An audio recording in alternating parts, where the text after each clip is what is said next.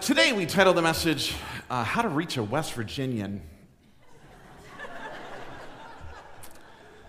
You know what? This went out on the bulletin flash. I don't know if you get our bulletin flash, but it went out in the bulletin flash. I actually received a lot of unsolicited advice that I can't mention in church for how to reach a West Virginian. But they were just great. Do you realize West Virginia? We can't laugh. We have our own West Virginia. It's called the UP. Okay, it's true. Hey, a pastor hasn't done his job unless I've offended some people. It's true. And so really what's of one is of the other. And so I know it's a little bit of hyperbole, but let's have a little bit of fun with West Virginia and the UP this morning as we launch the Mast family. So you know you might be from West Virginia or the UP if you have an 8-track of John Denver's Country Road song. Yes. If your coffee table used to be a telephone cable spool. If you use an old rag for a gas cap. Some of you are like, hey, I do that right now. Okay, well. If you had to remove a toothpick for your wedding pictures. I have no idea where that one came from, but there you go. You have it. If you think the stock market has a fence around it. And this one is especially for Pastor Jonathan. If you have one special baseball cap reserved for formal occasions. Yes. Actually, West Virginia is beautiful. It really is. It's gorgeous. And there's a lot of history in it. There's even houses that are made of coal. It's home to the largest diamond, over 34-carat diamond that someone found in their home. And they thought it was a quartz rock, and they stuck it in a cigar box. And it was there for 14 years. You imagine the shock in their face when they took it to a gemologist who looked at it and said, you have a 34-carat diamond. West Virginia gave us Mother's Day. So all the way back in May 10th of 1908 in Grafton, West Virginia, it then turned into a national holiday. Anna Jarvis honored her mother posthumously. It also gave us state sales tax. We can thank West Virginia for that.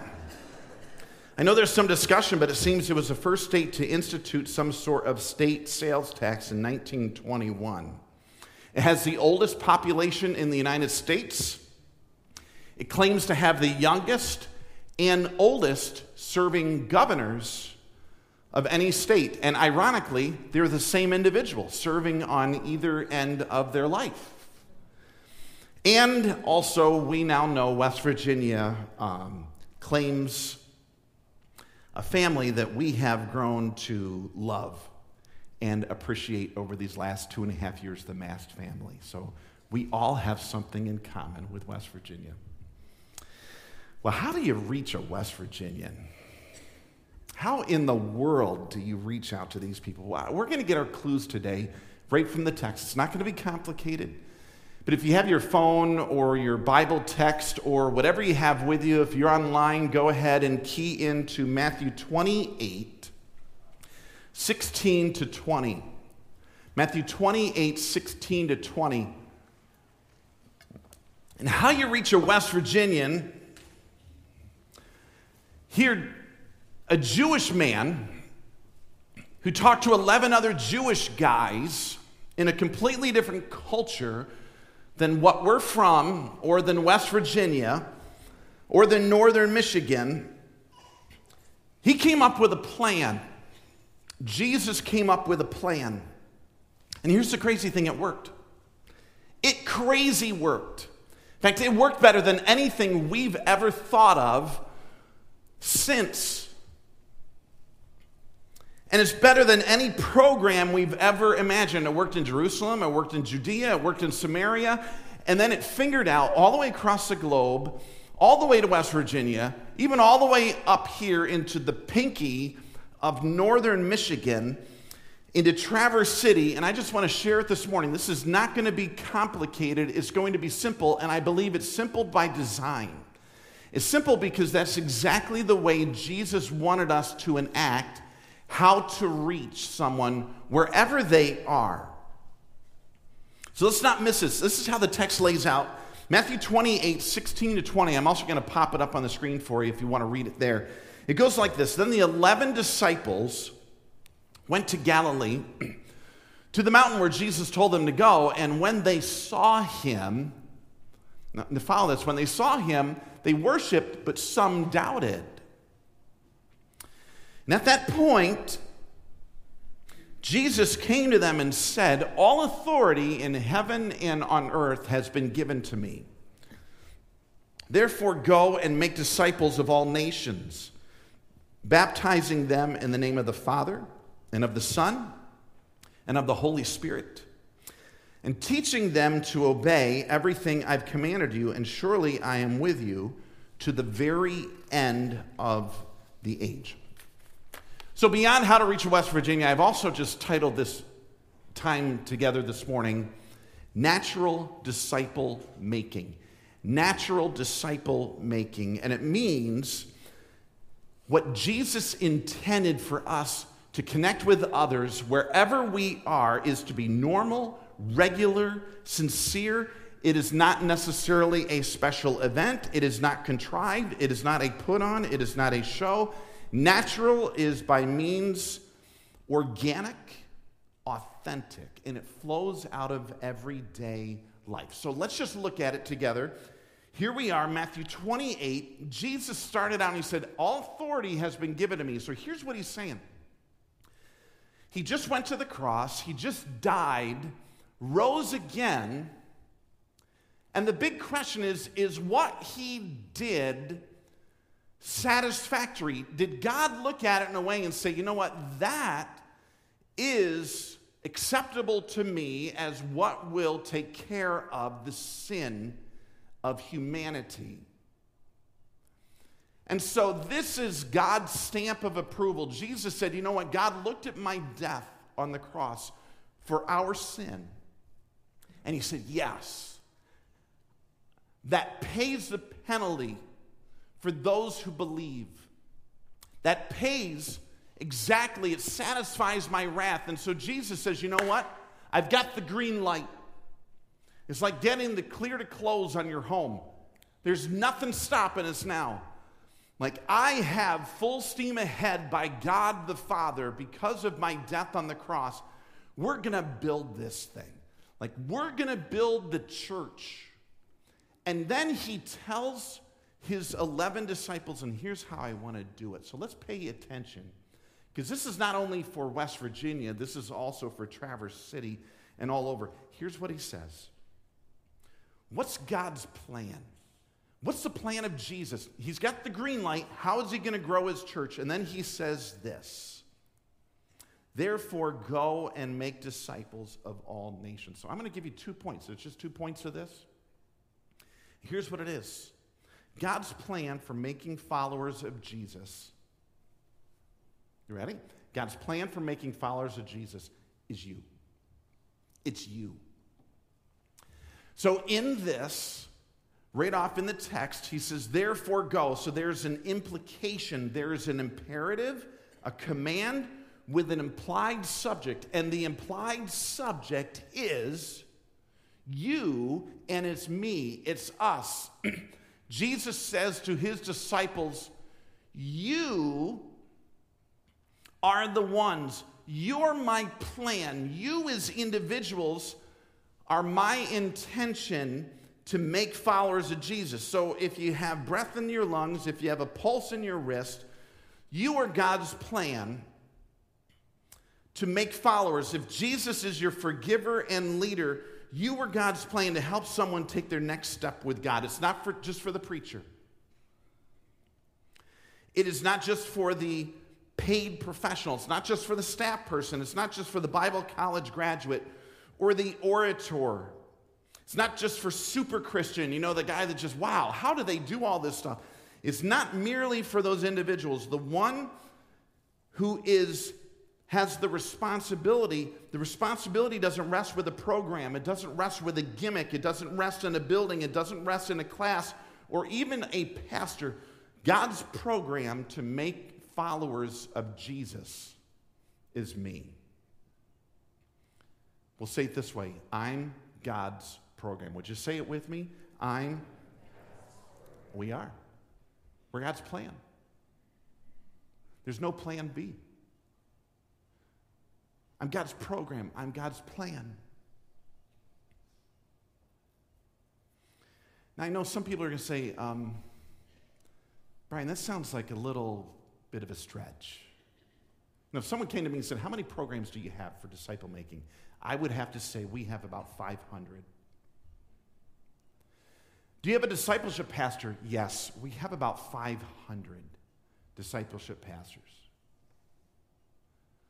Somebody says, Brian, that sounds too utopia. Really? You expect everyone to be involved in the disciple-making process?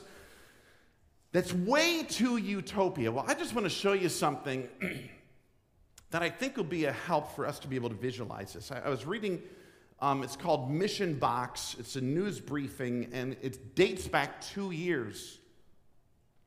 And they gave the top 40 countries for evangelical growth. You ready for this one? The top 40 countries for evangelical growth. I'm just going to give you a heads up and tell you the USA is not in the top 40. So if you're thinking, this is just too utopia to think that all the people are going to be involved in disciple making, you want to know the top country for evangelical growth? You ready for this one? Let me pop the stats up here. Here's how the growth rates work out. The top country for evangelical growth is Iran. 20% of their evangelical community, they multiply by 20% every year. Every year. The next one, Afghanistan. Is this not just crazy? And then at the bottom of the 40 are these two places. Hardly a bastion of Christianity and evangelicalism is Nepal. Next door, India, with growth rates of their evangelical community growing by 5.3 and 4%. Now, these are places where if you speak the name of Jesus, if you say, hey, let's get together and let's have a big program in church, like a big outreach or something like that, you're going to jail. You could be flogged. You could be killed. Like your life is on the line. And so you wonder, how in the world, this is hardly utopia here. How in the world do they grow by such means when they have oftentimes no church building, no budget, no staff, no programs? How do they grow in that way? And I'm just going to tell you, they grow the very same way that the church did in the very first century when Jesus talked to 11 Jewish guys, and he says, guys, here's what we need to do. The burden's on you. The burden's on you as individuals. You're my plan. You're the plan. Now you want to know, where's the USA in all this? Check this out. 0.08% of our evangelical population. That's our growth rate annually. Our population rate grows 12 times that a year.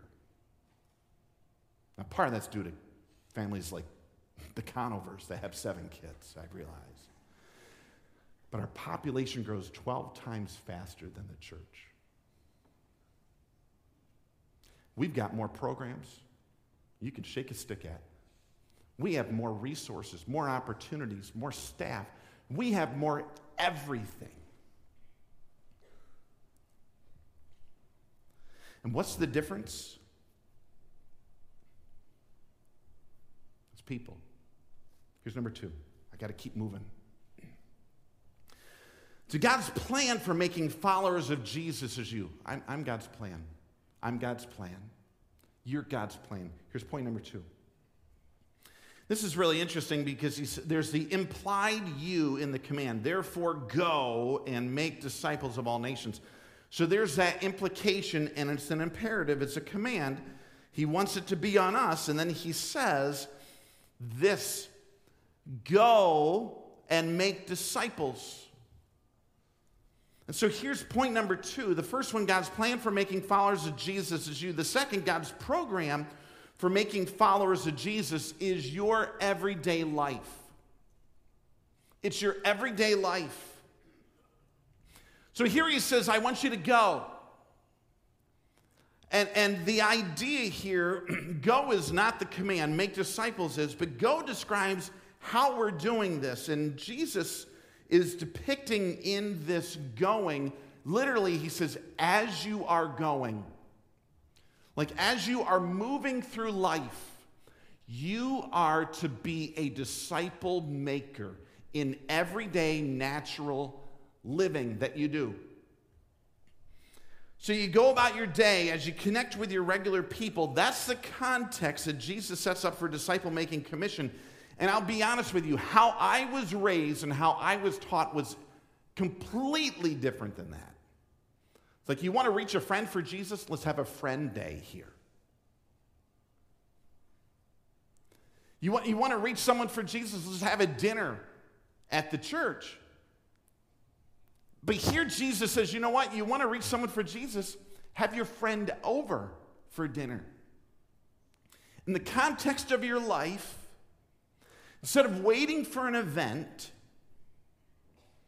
our life is the event.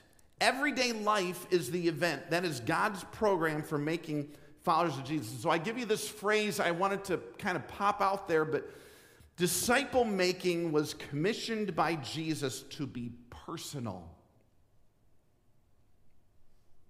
It's commissioned by Jesus to be personal. So I'm sure some of you wonder, so what does this look like? You know, how do I do this? Like,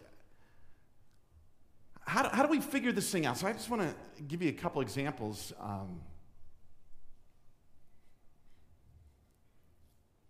You're going to hear this story in the next few months when we do our next baptism. So I'm not going to tell you too much of it. Oh, it's just so good, though. So we have someone,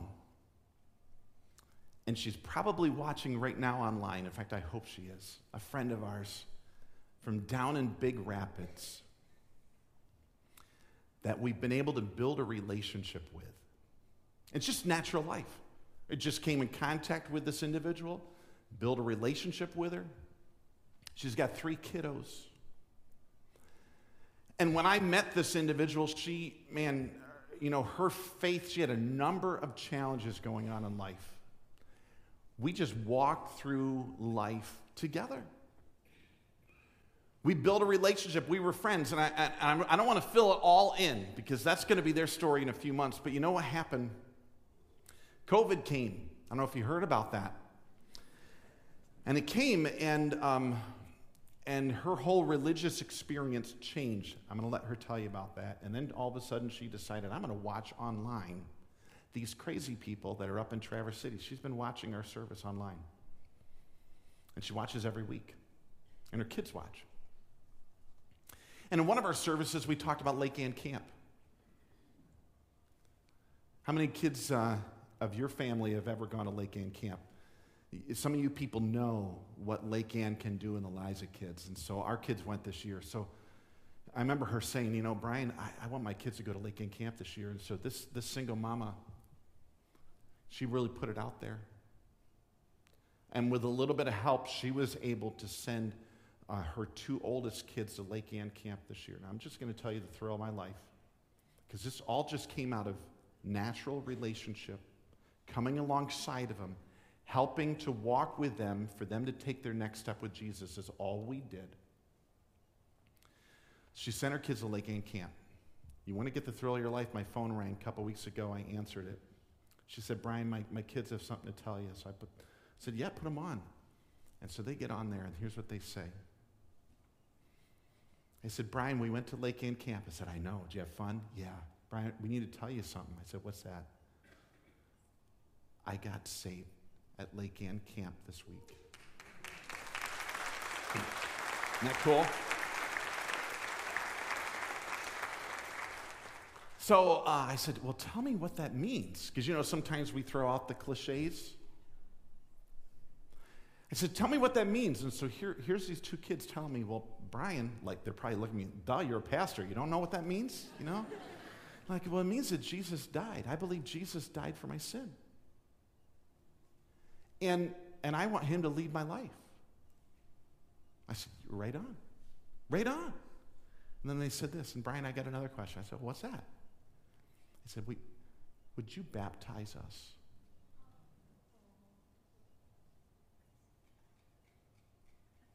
If that's a clap, I'm with you. Whoever that little noise is. Yeah. Oh, yeah. Yes. So, through the context of relationship, by investing in someone, walking through life through their hurts and questions, and answering them from the Bible, we get to see lives take their next step with Jesus. And you're going to get to hear the whole story when we have our next baptism. I'll tell you, though, one of my best ones. And I got about 5 right now, but we don't have that much time. And popcorn's going to be popping in just a moment. So here's one of the best ones, and that's right up here in this platform. I'll never forget, after a service, we talked through Joseph, and I came down front, and a young gal came down. She was 20 years old at the time. She had 3 kids. And her husband was in prison. And she was going through the toughest time of her life. And I talked with her, and she said, Brian, I've been through church. I've been through it all. I know it all. I've been on missions trips. I've been in youth group. I've done everything that there is. And she's like, I am at the bottom of the barrel. And she said, I need someone. I need a relationship. I need someone who will walk with me. Her name is Adelaide. And so we yanked her in our small group, and then Joanna, it was Rhinus at the time, now it's Joanna Law. She's like, we're together on this. We're walking together on this. And that's what they did. They walked through the addictions, they walked through the hurts and the pains and the challenges. And whenever there were issues that came up, Joanna was there. If ever there was a guy that she was interested, Joanna's like, he's trash, dump him, Let's look for someone that's good. Adelaide right now is no longer with us because she is married to a man who works at a Christian camp down in southern Michigan. And yeah, that's not even the whole story, because Joanna walked with her through life. And on a daily basis, they'd get together for coffee. They'd go out on girl stuff. They'd text every once in a while. It's through relationship that this made a big difference. And then you remember last week we had our baptisms, and then there were 4 individuals up here, and then one on the end here was, or somewhere in here was Christy Masters. Because here's what happened, because Christy had a need. And she mentioned last week her relationship was struggling. Her relationship was challenging, and she had 2 kiddos, and she was at the bottom, and even addictions were enslaving her life. And so here Joanna had partnered with Adelaide and walked through life with her. And then guess who came alongside of Christy? Adelaide. So here's how the cycle works. And Adelaide worked with Christy and has done so over the past year. And then Christy last week stepped forward in our church and said, I want to go public with my faith. I want people to know I'm a believer in Jesus Christ. And she's come to faith in Christ over the past year. So this is how it works. And it's so cool because Ben and Joanna were over our house the other day. And I looked at Joanna. I don't know, she's 25 or 26. You may have seen her up here with our worship team. And I said to Joanna, I said, how does it feel to be a grandma? Because that's what it is. Through life, through relationship. She took it on herself. In everyday life, this is what we're going to do. I'm going to make a follower of Jesus part of my life culture, not just relegated to church culture. I don't even know where I'm at in my notes anymore. Because some people just look at the church and they're like, man, this has got to be good. We've got to put it on good. If someone's going to be a disciple, it's all about this. And so they'll say, man, I hope the band's good today. Man, I hope they play the songs I want, because that is the best tool. Or they'll say, man, I hope the pastor, I hope he's got his A game on. Don't screw it up now, Brian. Kind of like the Olympics, how they judge at the Olympics, and they'll say, well, he did okay. His approach was good, the delivery was good, didn't stick the landing. I'll give him a 7.4 on that one. It's like all on this. Man, I hope we do it right, or we just can't make disciples. And that's so not what Jesus set up. He started the whole church by saying, this is on us. The command is on us. Personally, every day. And it's a good thing he did, because you know what? It wasn't long after that, all of a sudden, boom, there was persecution. And if it was all about a building, they were toast. But it wasn't. And so when there was this persecution, everyone went, and they would be killed for sharing their faith. The Bible says, you know what? The church multiplied. It just took off like a wildfire, whoosh, wherever it went. And I feel the exact opposite, because you know what? When COVID came, and all of a sudden they said, no meeting, you're limited, you can't do anything in your building, you can't get together. You know what? I didn't feel that anything went. I know we felt quarantined at home. I felt disciple making was quarantined in this building.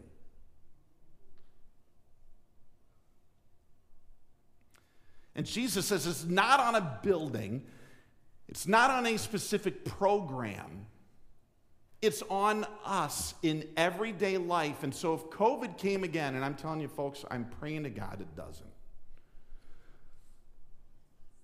If it came again and there's nothing, we can't meet right now, I don't want to be scratching my head saying, how in the world will we ever disciple Traverse City? How will we ever reach out? I don't want to be thinking that, because you know what? It's on us. It's in our relationships.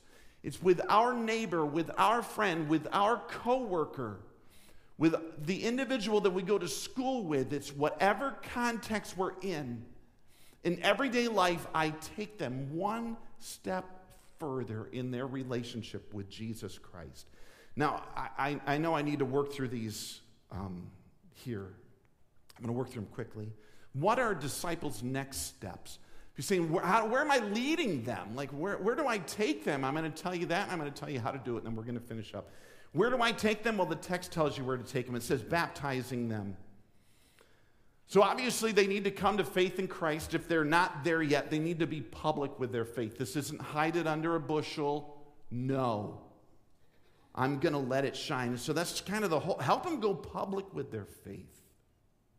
And it's by you doing the same thing in a natural, organic way. And then the text says, and teaching them, notice this, to obey. Teaching them to obey, teaching them to do, teaching them to observe. It's not teaching them just to know, but teaching them to do it. And so he's saying, you know what? You share your life. You say, here's how I walk with Jesus. Here's how I do some Bible time. Here's how I pray in the natural course of your relationship with this individual. That's exactly what you do. You teach them to follow Jesus. You know what? They may say, man, I'm struggling in my marriage. Well, let me show you how you obey Jesus in your marriage. I'm struggling with my kids. Well, let me show you how you obey Jesus in raising your kids. I can't stand my employer. Well, let me show you how you obey Jesus when you deal with your tough employer. I don't like paying my taxes. Well, you know what? Neither do I. Let me show you what the Bible says about that. This is what I do. You walk through life with them. Here's the last thing, then we're going to finish up. How do we walk with others? How do we walk with others? Don't psych yourself out. I'm just going to give you these things. First one is have a friend in real life that needs you. Can I just bust something up here? Sometimes all of our friends are church friends. We see each other here. We'll say, hey, let's get together tonight. We get together tonight. Let's do a Bible study this week. We do a Bible study this week. Let's get together Saturday night and we'll just do something with each other. And all of our life orbits here. Can I just blow that one up a little bit? Say, God wants us to do this out there in real life. God wants you to infect other people, to be contagious. Have a friend in real life. We've connected with our neighbors. We love them. They're pretty cool people. Some of them watch online now too. We just try to have a real relationship. They're not a project. They're a person. Have a friend in real life. Here's the second one. How do we do it? How do we walk with others? Be real.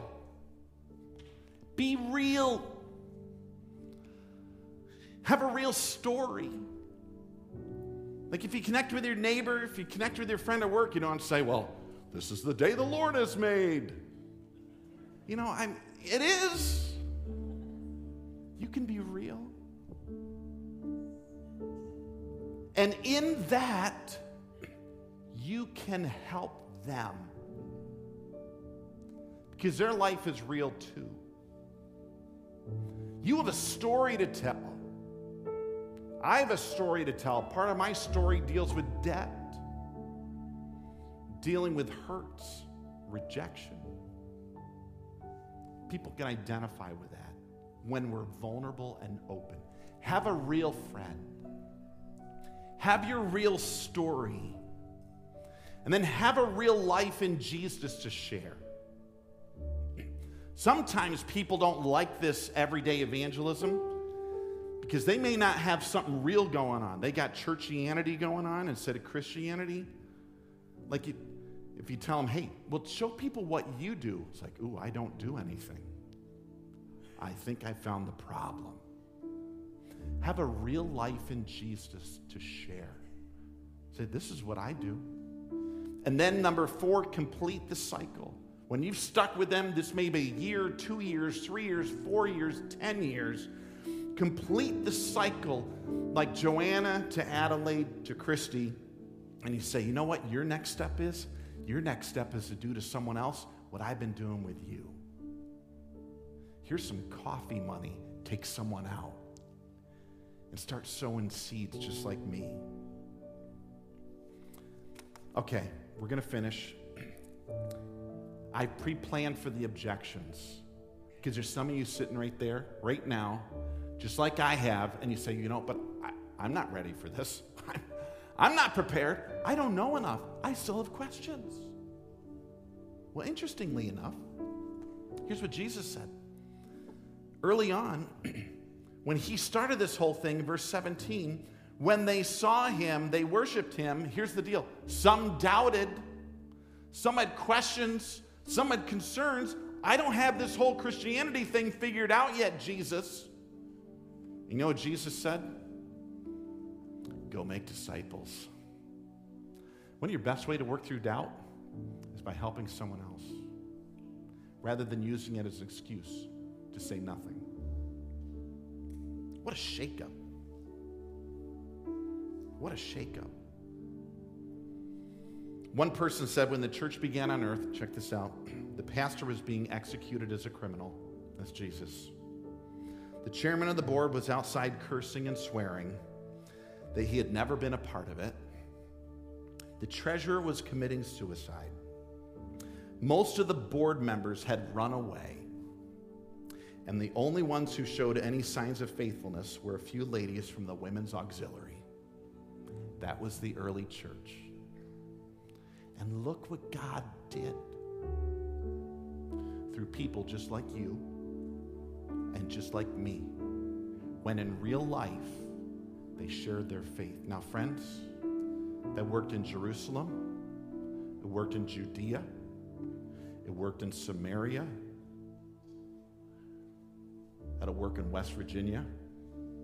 Of course, I'm probably pointing north right now. And it'll work in Traverse City. Because God's plan is you, and his program is everyday life. Would you stand with me? God talked to you today. If you're still saying I can't do it, I'm going to leave you with the best words ever. It's Jesus in the very end. He says, you know what?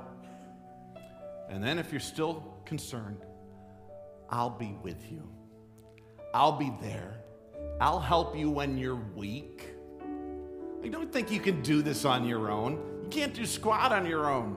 I'll be with you always, he said, all the way to the very end. Just step out. I'll help you. Find a friend. Be real. Share your story with something you got going on in your life. Complete the cycle. Because we have the best message in the world, the message of the gospel of Jesus. So, Father, in Jesus' name we pray. In his name, by his authority, because of what he's done, we pray. And for his church and his mission, we pray. God, use us. I'm not just saying use our programs, use us. Use our lives out there.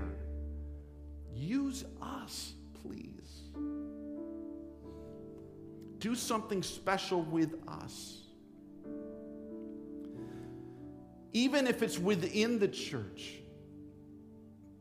help us to find someone in relationship to take the next step with. Just to walk through life. We don't have to know it all, but we'll learn it as we walk with them. But God, use us, please. Help us not be church attenders only. Help us to be kingdom advancers, disciple makers for the glory of Jesus Christ and his gospel. God, your blessing on Jonathan, Precious, and the kids as they go. Use them. Be with them as we know you will. And together we pray in one voice, amen. Amen.